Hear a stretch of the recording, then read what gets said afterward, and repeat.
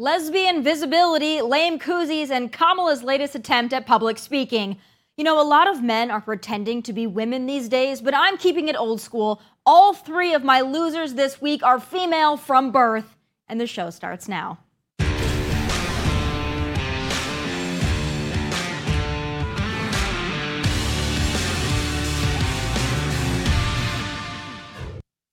You know, some people, mostly liberals, cheer as biological men trample over actual women, stealing their accolades and their thunder, but not here. Not on Tomi Lahren is Fearless. No, this week I will recognize 3 legit women as my losers of the week, and boy, did they earn it. First up is the third dumbest person in the Biden administration, after Joe and Kamala, of course, KJP. Well, this week is apparently Lesbian Visibility Week, and while President Joe might suck at everything else, he's clearly very good at recognizing lesbians. So this week is Lesbian Visibility Week, and as the first openly queer person to hold the position of press secretary for the President of the United States, I see every day how important visibility and representation are. Today, I'm honored to welcome the cast of The L Word and Generation Q, 2 Showtime series that chronicle the friendship, the love, the challenges, and the triumphs of strong, funny, and resilient queer women. Lesbian Visibility Week from me and my friends. That's us! All right, your country is going to hell in a handbasket, but you can rest assured and seek comfort in the fact your president recognizes the unique contributions of lesbians and also promotes them within his administration based on the diversity quotient alone. It's really going to come in handy should World War III break out, just send in the lesbians. Although I'm still rather confused because lesbians are defined as women who are sexually attracted to other women, but the Democrats are unable to define what a woman is, so the math ain't mathing here, but oh well. On to my next loser of the week, another insufferable woman, Nikki Haley. If you've noticed, or more accurately, haven't noticed, the only time Nikki Haley has made headlines since announcing her run for president was when Don Lemon called her old. But she's desperate to cling on to that relevance, so she's launched a line of koozies, lest you've forgotten about that one time at band camp when Nikki Haley was noticed in this presidential race. This ranks just under Dylan Mulvaney's Bud Light ad as the most cringy beer-affiliated thing perhaps ever. But speaking of cringy, my last loser this week is Kamala Harris. I firmly believe that anything a man can do, a woman can do, and better, and I've got the clip to prove it. You thought Joe Biden was bad at public speaking? Well, let's let Kamala give him a run for his money. So I think it's very important, as you have heard from so many incredible leaders, for us at every moment in time, and certainly this one, to see the moment in time in which we exist and are present, and to be able to contextualize it, to understand where we exist in the history and in the moment as it relates not only to the past but the future. The moment in time in which we exist. In this moment in time, here we are, existing. Folks, we are one octogenarian's heartbeat away from that being our president and commander-in-chief, so God help us. Those are my losers of the week. But still ahead, our law enforcement officers are needed now more than ever, so why is the left hell-bent on undermining them? I've got 2 officers joining me in studio next. So y'all know how much I appreciate and support law enforcement, and I'm blessed my job has allowed me to meet so many of our nation's officers and share their stories with you. So here's another one.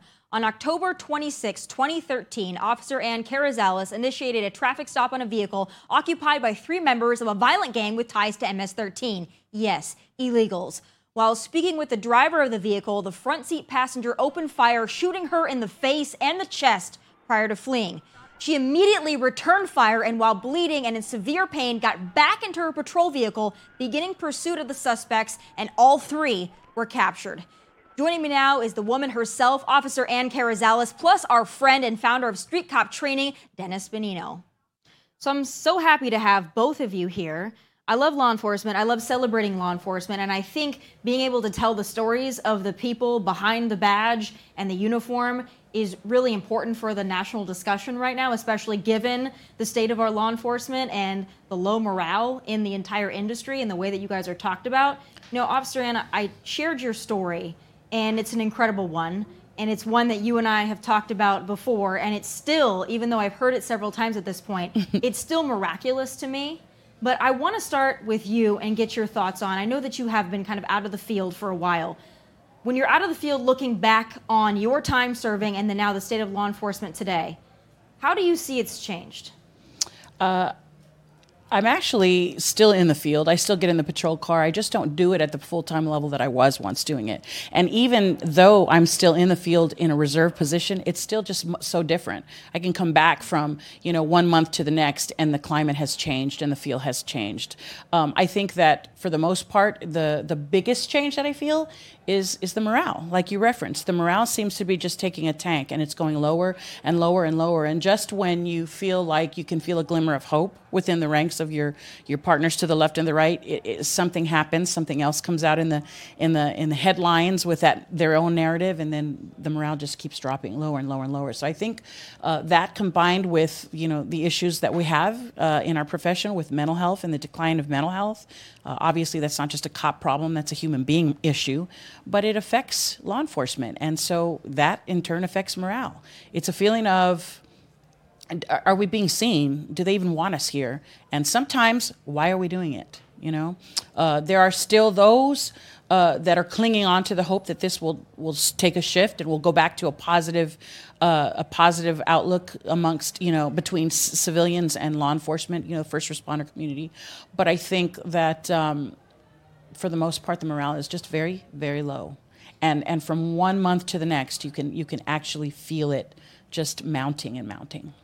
Dennis, you train officers for a living now. Obviously, that's why you're here in Nashville for the conference, which is very well attended, and people are so excited to be there and to learn, which is amazing to me that even given the low morale, these officers still want to come, they want to get better, and they want to be the best that they can possibly be in their profession.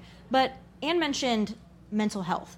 When you're training officers, and I know that you train for, drug trafficking, sex trafficking, everything, just how to be a better officer, is there any element of the mental health that you specifically address or that maybe needs to be more widely addressed?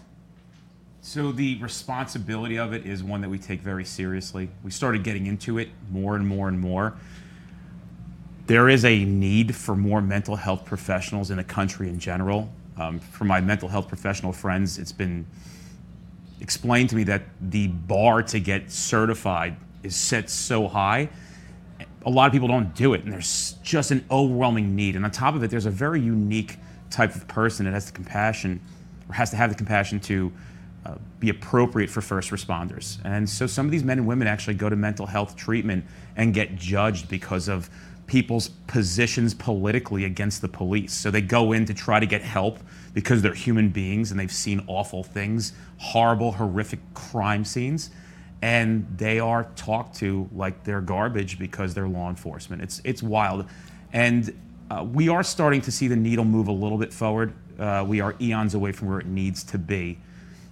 It's a very tricky and delicate situation, but there's no question about it. Life preservation is our top priority at this company through tactics and mental health. So there's a lot of people really coming forward now, and the conversation is beginning to happen, but we are eons away from where we need to be. And I want to talk about what Dennis mentioned, and that's the divide in this country. I think it was probably maybe 10 years ago, maybe a little less, that support for law enforcement became like a Republican versus Democrat thing. It never used to be that way in my memory. It used to be we all support law enforcement. This isn't a red versus blue issue. It's just a we back the blue, whether we vote red or not, or blue, it doesn't matter. But this shift now to what Dennis was saying, that now if you're in law enforcement, now you're seen as somehow inherently conservative or inherently racist or transphobic or misogynist or whatever label they want to put on you. How do we in the media, I'm speaking for myself, how do we in the media, people like me who want to change that, who want to show that law enforcement is for everybody, how do we go about doing that in a way that's more helpful to what you do every day? I think one of the best ways to do that is to do a lot of what you're trying to do here now, having these officers and giving them a platform, getting their stories out there. The community, the people are hearing, what they're hearing on the news based on whoever's presenting them with the information, right? And so I think if we can get more people like you to put us and give us a platform where we can tell our own stories, where you can hear the real truth behind, like Dennis said, what we see and the things that we go through, and a lot of the ways that we're spoken about as, like you said, racists. I have biracial children, and I've been called a racist and I'm Hispanic, right? So it's just bizarre simply because of the uniform I wear.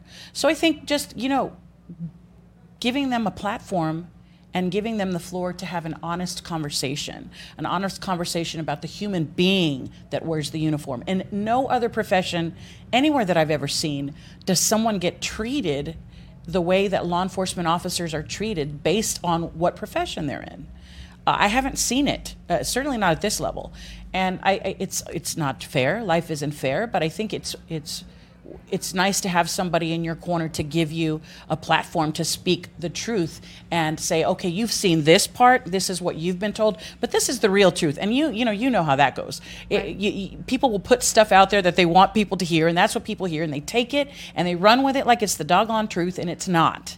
And I find that the people in the world that are willing to have those conversations, some who aren't necessarily sure they back the blue, but they're willing to sit down and have the honest, hard conversations, have that open mind. We need more people like that. At the end of the day, you have just people who want to be heard. People want to be heard. They want people to say, okay, you may be right, but that doesn't necessarily make me wrong. Right? And I think just giving people a clearer understanding of what it is that we're up against as human beings. At the end of the day, we are that. We are human beings. Even like Dennis said, to go in and try to seek the help and still have people judge you and almost, turn you away right as you walk in. You get to feel it. You feel that, and you're like, oh, okay, I'm not welcome here. It's horrible. And the media has a lot to do with it. I want to ask you from a training perspective as well, Dennis. We had an incident here. We've had a few incidents in Tennessee. One where our law enforcement officers were celebrated for what happened here in Nashville for their quick response and neutralizing that threat at the Covenant School. But before that, in Memphis, there was Tyree Nichols and those Memphis officers. And it went from, this is black officers that maybe acted inappropriately with a black suspect, to even black officers are just systemically racist. I want to get your take on what happened in Memphis from a training perspective. Everybody saw the video. It looked just absolutely horrific, outlandish, and inappropriate. But when you watched it, when you saw the headlines, from what lens did you view what happened there in Memphis? Well, let's think about that. I mean, I'm not here to defend those actions at all. How does somebody go from an application at a police department, and for the most part, imagine at least some of those people had aspirations of serving their community, to this situation? How do we go from there to that? And the answer is there's a lack of actual real training in law enforcement, and there's a complete failure in leadership overall. There's some really, really significantly profound good leaders in this profession, but to be honest with you, a lot of them are few and far between. So I just find it interesting that there is no accountability from a command staff level for a situation like that when they were completely failed. They weren't trained. They didn't know what to do. We go to police academies where the basic training is checking boxes. And this is a profession where lives are on the line, and in many facets, in the whole macro of the thing, you need to know how to protect lives, how to have apprehensions that are lawful, how to employ appropriate physical force. And I just imagine what their training records look like. And we see it all the time. These men and women are dying to go to training, and now we're facing a new issue in law enforcement training where we're so low on manpower, they're not even allowed to attend because there's nobody to work the road. Right. So as a company, we're actually shifting to try to help offset that by creating newer products that help officers get trained while they're working. That's the new thing they're looking for. But we're so short-staffed that they don't even get the things they need to do this job, and there should be some responsibility at the higher level. Where are the politicians that have called for change? Where's the funding we need to get this training? Where are the incentives to get more bodies into these patrol cars? Where is the political backing to say, we have a problem, it's going to continue to get worse. We need politicians to step and say, we have to support the police, we have to give some kind of leeway and continue to overfund and train if you want better, more professional police officers. And then you have the situation in Atlanta where they wanted to build a police training center and the wackadoodles set the area on fire, which makes complete sense. If that's your whole motive is that you want officers to be better to burn down their training facility or burn down where their training facility is meant to be built, that makes a lot of sense. But another area where they are completely understaffed is our border. So we've got our Border Patrol agents that are essentially babysitters at this point. So I would imagine in Texas and Arizona, there are a lot of sheriff's departments and law enforcement officers that are regular police officers that have to pick up the slack for that. You personally have dealt with this. You know what it's like. But with these states like Texas being so inundated right now, are actual law enforcement officers that are not Border Patrol, are they feeling the effects of what's happening in these border states? Absolutely, you feel the effects. It is a trickle-down effect. You know, the state of Texas alone will feel that trickle down. Our hands, it feels like your hands are tied. You know, I don't work for Border Patrol, but the friends I have that do, you know, they feel like that their hands are tied, right? And there's absolutely no way that you could be facing an issue that we're facing at the border and not feel that trickle down, even as a person working in law enforcement that doesn't necessarily work for Border Patrol. You're going to feel that trickle down because what ends up happening is you see the remnants of it in your communities, you know, kind of like I did. Does that make up for all of the crime we're dealing with? Absolutely not. But it's a problem, and we know it's a problem. And I believe that while there's so much work to be done, you're still expecting, you know, the patience is there for all this to get worked out, but we're not afforded that same type of, you know, right. Consideration. We still have to deal with the problem, and you're expected to kind of work miracles out there with what you got. And at some point you have to kind of question, where are the political leaders, you know, the ones that are calling for this, that, and the third? They've got to get their work done before we can really be as effective as we can be out there on the streets. And the bottom line is we're going to continue to feel that trickle down until this problem is really focused on and fixed. I don't know when that's going to be.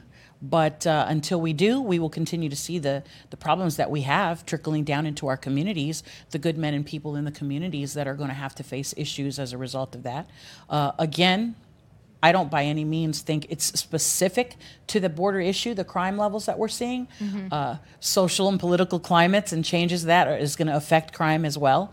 But huge problem there at the border, and with officers feeling like their hands are tied on both ends, both at the border and in the street with city cops and things like that. Yeah, we're all going to continue to feel the pressure from it. Yeah. And we have a fentanyl crisis. We've got just absolute lawlessness, the smash and grabs going on, of course, in more liberal states than in conservative ones, but it's still ongoing. Mm-hmm. And speaking to like a training perspective, when you speak to officers and you train officers that are in these high crime areas in these cities, and the people in the city say, you know, police officers don't do anything. We call them, there's this person stealing everything they want from the Walgreens, there's this person that's sleeping on somebody's step doing drugs, and they call the officers, and the officer's like, we can't help you. And then they get frustrated with the officers. So let's help kind of clear some of that up. When you talk to those officers and what they're facing in these cities, what's their response, and do they feel like they can even do their job? You're damned if you do, you're damned if you don't. That old saying, and it rings true in every big metropolitan city with liberal politics infused, and it just becomes very interesting how law enforcement uses a political pawn, and they control what the cops do, and how they're made out to be like the problem, and the problem's made out to be like the heroes. It's completely absurd. And the morale in these major metropolitan cities is through the basement. They are leaving in droves. They are done. And unfortunately for the city, and fortunately for the typically outside counties and cities and towns, they're picking these very, very talented, very driven police officers up because they have been so mistreated. The morale is so bad. I mean, the internal discipline that they face through political uproar, when they hear something you didn't like, or you messed with some politician's neighbor because you were doing your job, and what the recourse is on the inside. Guys and girls who want to go out and protect your society and catch bad guys, which cops are supposed to do. That's what they're supposed to do. They're supposed to go out and stop things before they happen, so we don't have situations like active shooters and drugs being sold. And they're literally handcuffed and told, don't even bother. you're only going to find yourself in more trouble. And then you can go to other parts of this country, and they're encouraged to go out and do that kind of work. So the message is clear. If you're in a big city, it's not worth it. But if you want to do police work, these other cities and these sheriffs, they welcome you with open arms. Florida's one of those. Ron DeSantis giving bonuses to officers, and a lot of New York officers are heading to Florida, and it makes perfect sense. But I want to ask you, you're both parents, and you're both law enforcement officers in the law enforcement field. Would you want your children to go into this profession as it is now? Would you encourage them if they came to you and said, I want to be a police officer? Officer Ann, I want to start with you. Is that something that you would advise? And I want you to be honest. No. And why is that? You know, this profession, it's cost me a lot. I love this profession. It is an honorable one. But I know the cost. And I don't think there's a mother out there whose child is out there working in law enforcement today that doesn't bear the worry of that. I know what it's cost me. I know what it's cost my family. I know what it's cost my children. It's taken a lot of their innocence from them at a very young age. And so if they came to me now, first of all, I would be shocked because I know what they have had to go through as a result of mom being in law enforcement. They know that I don't know how to explain it, but there's still nothing that I would really rather ever do than protect people. And I haven't always been able to reason that with my own children. And so there were times growing up that they were very bitter toward me. They were very angry at me because they couldn't understand it. But now that they're adults, if they came to me and said, I want to work in law enforcement, my heart would sink. I would be afraid for them because you're talking about them wanting, or anyone who wants to come into policing right now, coming into policing during a different time. It's just a different time. So I always say hats off to the little baby cubs coming into the career now, because when we came into the career field, it was revered. Like, wow, you're a cop. Wow, that's amazing. That's awesome. It's just different now.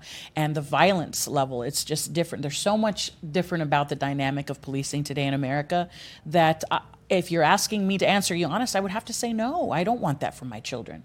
I don't want them to go, hey, I decided to become a cop because I wanted to develop, issues with my mental health. I wanted to struggle with post-traumatic stress issues. I wanted it to dampen my relationships. I wanted it to question the very fiber of who I am as a human. I wanted to go give my life for somebody who doesn't even appreciate me or want me there. Who would want that for their kids? Not me. But if they did come to me and say that, my children are my world, and I would support them, but I would have so much fear for what it would cost them. And while I still love this profession today, someone coming into it today is just going to have to come into it with a whole other set of tools than, someone like me did. I didn't have a tool belt that I entered in with. They gave me one, and they told me to equip it with what they told me I was going to need. And that wasn't all I ended up needing. I know that now, 20 years in with, combined military police and civilian police experience, but I didn't know that back then. So having that knowledge now and having my babies come to me and say, I want to do this, I would be terrified, and I wouldn't want that life for them. Dennis, is it more dangerous now? Is it more dangerous to be a police officer, or is it just the environment to where you can't do your job, and you can't do your job well given the political climate? Or is it just everything is more dangerous? That's what I really want to sort out when you're thinking about your kids and if they wanted to enter this profession, which most people would be ecstatic if their children wanted to do what they did. But what I'm hearing from Ann is that that's not how she feels with this particular field. I think there's a lot of wonderful moments in police profession every single day that nobody ever sees. And I don't think people realize that every day when you're a police officer, you really have an opportunity to impact somebody's life. The news doesn't show that. Thousands upon thousands of wonderful gestures. And people don't know that there are times when people will come up to you and unexpectedly recognize you and say, you were there at this moment, it was my worst moment, and you were so kind and compassionate. So we have a real opportunity to be great human beings. And I've said it before when I was on the show, and I'll say it again, the profession isn't going anywhere. So we do have to shed some light on how wonderful it could be and what it takes to get there. Do I think it's more dangerous now than it has been?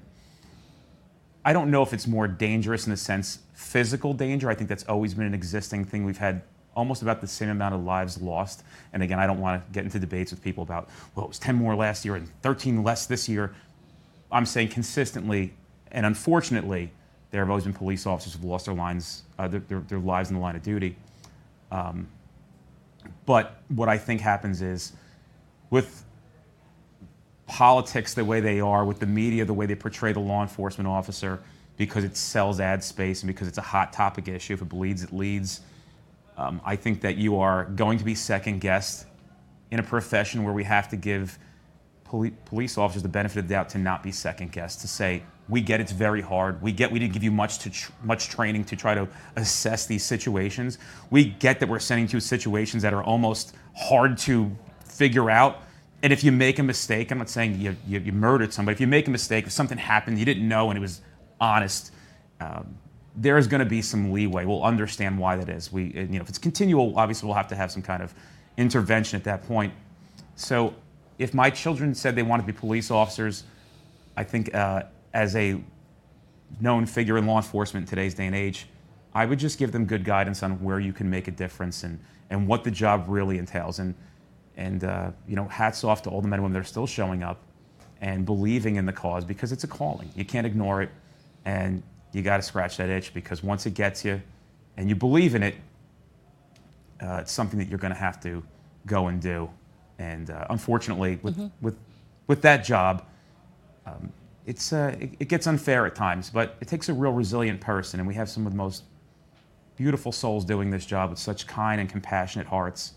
And we're converting more people down that road to really be thoughtful about who they are, how they're seen, and everything they do being an important role now in today's country that's worth it to be an example. And as weird as it sounds, I think in some of this bad, some really good's coming out of it.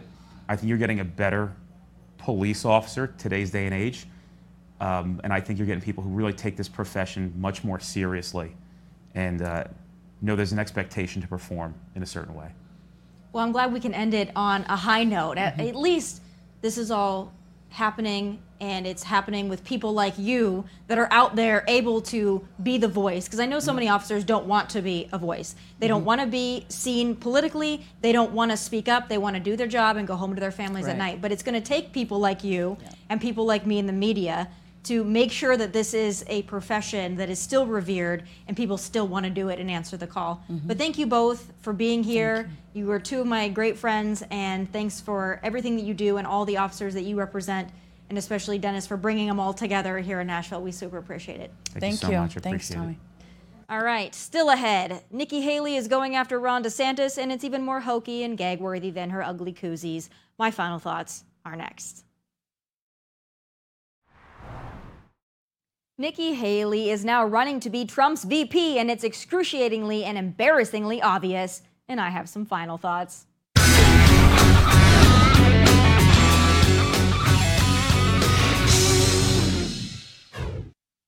Oh, Nikki Haley. What can I say about Nikki Haley? Well, a few things off the top of my head. Indulgent, awkward, neocon opportunist with no shot in hell at the presidency or the vice presidency. But damn, is she sure trying to make fetch happen. Take a listen.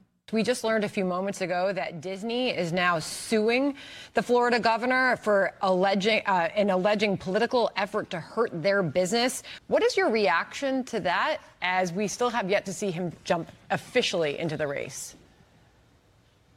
You know, as governor, I took a double-digit unemployment state and I turned it into an economic powerhouse. Businesses were my partners, because if you take care of your businesses, you take care of your economy takes care of the people, and everyone wins. And so that's the way we dealt with it.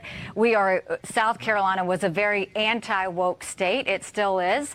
And if Disney would like to move their hundreds of thousands of jobs to South Carolina and bring the billions of dollars with them, I'll let them know. I'll be happy to meet them in South Carolina and introduce them to the governor and the legislature that would welcome it. I'm honestly surprised she didn't offer to move Disney to Ukraine like she wants to do with what's left of our tax dollars / national dignity. And her voice, her attitude, well, it's giving Hillary vibes. Oh, and her invoking the sanctimonious label for DeSantis in her tweet is so cringeworthy, it actually makes me embarrassed for her. But one thing is pretty clear to me and anyone else with ears and eyeballs. She knows she has no shot in hell at winning the nomination, let alone the presidency. She's polling at or below Kanye West at this point, and it's gonna not suddenly get better for her. So she is desperately, and I mean desperately, trying to set herself up to be Trump's VP pick. That's also not gonna happen. She spent the last 7 years calling him a racist on and off, except when she wanted that ambassador job, and this is no different. DeSantis hasn't even announced yet, but still the other Republicans in the race just can't seem to talk about anything or anyone else. It's giving off obsessive vibes and, dare I say, yes I will, DeSantis derangement syndrome. He's living rent-free in their heads, and he isn't even a presidential candidate yet. I also don't get the strategy of other Republicans in the race, including Trump and especially Nikki Haley, dogging on DeSantis for taking on the leftists in the culture war. Since when is that a bad thing, and why are Republicans on the same side of the issue as Democrats and rainbow wackadoodles? Also, living in Florida and trying to convince voters Florida is actually a horrible place doesn't make a ton of sense. Really, none of the attacks on DeSantis make sense strategically, unless his future opponents care more about winning the nomination than they do the actual White House. And bingo, I think I've cracked the code. You know, I get it. Primaries are contentious, and they should be. But perhaps wait until the man is at least your actual and announced competitor before you relentlessly try to take him down. It's not a good look or a smart move. But hey, those are just my final thoughts from Nashville. God bless. Take care.